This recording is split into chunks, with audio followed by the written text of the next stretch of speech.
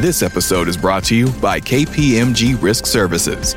KPMG believes that when you've earned the trust of all your stakeholders, that's when your business has a solid platform to grow. That's the trusted imperative. KPMG Risk Services develop and put in place dynamic risk strategies designed to help your business earn that all-important trust. Go to read.kpmg.us/trust to learn more.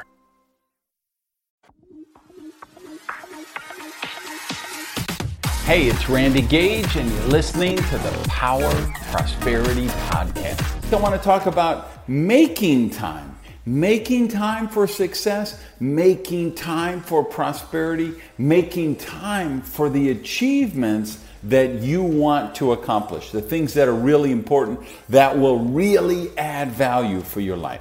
So let's go through them. 1, 2, 3, 4, 5. 5 things that I think are important things. Number 1, make time for health.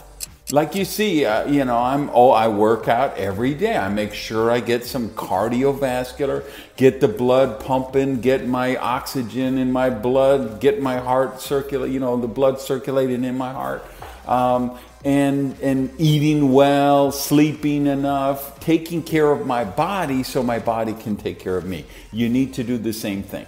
If you haven't read it, read Fit for Life by Harvey and Marilyn Diamond. This is, must be 30, 35 years now, that book. It's just a classic. It still sells millions of copies. But if you haven't read that, read Fit for Life and work on your health. Make time for mindset. Watching prosperity TV like this. Start every day with something positive, something to focus you, something to get your consciousness vibrating at the level you want. Number 3 thing is make time for thinking. I literally schedule 45 minutes in my planner. Every week, I have 45 minutes set aside just to think. No email, no phone calls, no meetings, no people, door closed, just me sitting there with a journal thinking about what to think about. And brilliant stuff comes up if you give yourself an opportunity to do that. Make time for recreation and rest and recharging. You need to be able to, nobody can operate at peak every day. After a while, you burn out. You can't go through the whole week just doing stuff.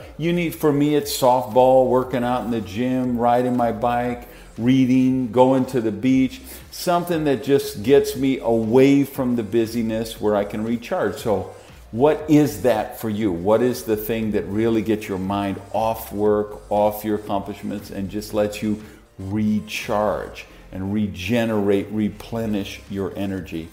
And then the last thing is make time to work.